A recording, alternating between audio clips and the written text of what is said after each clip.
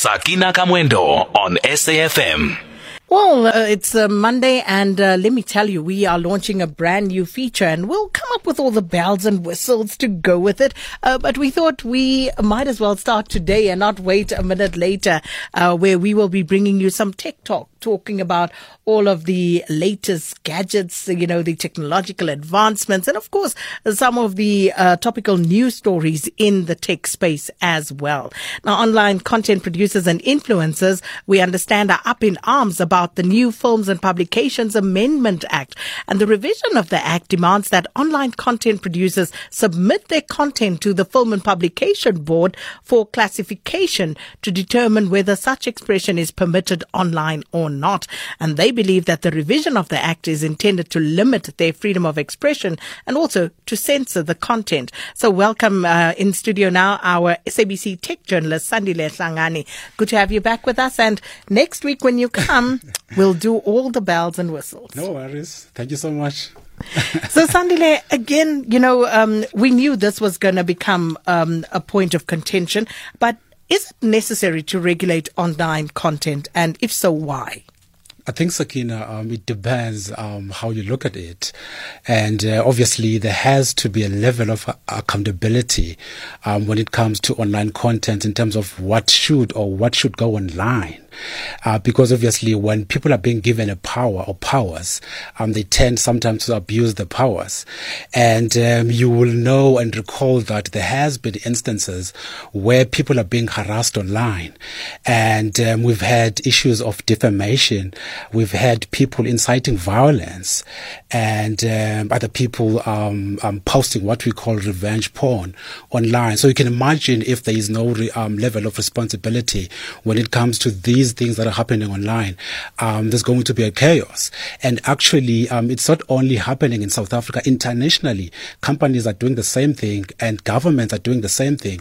For instance, in Italy, Uber pulled out in the market when the court in that country found out that Uber was not fair when it comes to the competition in the taxi industry. And in countries like Denmark, for instance, Uber has also pulled out because they're not complying with the laws that are in place in that country.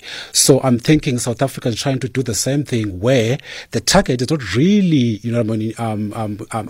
this is not really targeted to content creators or to influencers, but holistically they want to look at those who do not want to comply with the law.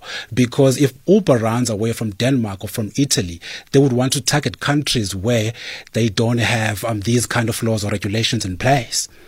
So obviously those who produce online content will argue that the online space is about liberalization. It's about opening up the industry, if you will.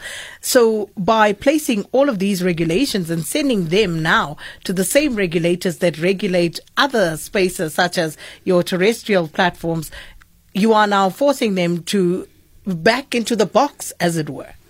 We are hoping that's not the intention of these regulations, but also what they need to remember is the fact that the very same act is trying to protect them, because there are people who will steal your content online. It could be your images or the videos that you're posting online, and then the act stipulates that they will protect you from those people who are stealing your content. And also it goes back to what I said earlier to say that if we or the government is going to allow people to just operate online willy-nilly, we are going to create a chaos. But hence I'm saying I don't think it's targeted to them in that sense.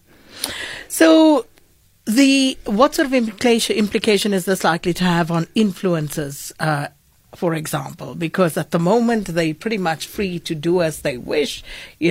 How is this likely to impact on what they do? So basically, the law gives FPB powers to be the final arbiter when it comes to not only to classify, but obviously to have powers to call upon those who are not going to comply with these laws. I can imagine maybe to pay a fine, depending, on what it is exactly that they find themselves doing wrong. So Practical example. Yeah. Let's take TikTok. Yeah. What does this mean for TikTok?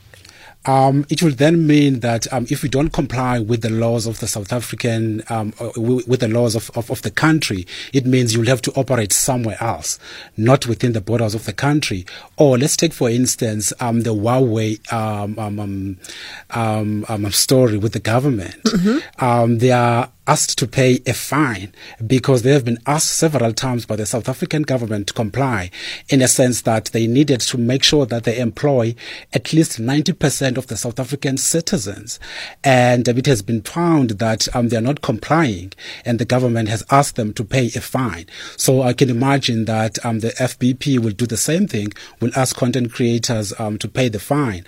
And when it comes to tax as well, because there are people who are not paying tax, and if you look at the partnership that these influencers, like the influencers, exactly, most of the time they strike the deals with the brands, and most of the time they don't really get their money from the brands directly from their bank account. So it means they're not paying the tax. So I can imagine that these are some of the things that the Act will look at, and also the possibility that what if they are not paying you according to the standards of the industry. These are the other things that the Act will look at. Hence, I'm saying let us not only look at the negative side, but there are positivities when it comes to the Act. We'll have to park it there. We're way out of time, so as we learned the lesson, maybe we need a little bit more time next week. But thank you so much for that. That was SABC tech journalist Sandile Hlangani, and he'll be back next week, Monday, same time,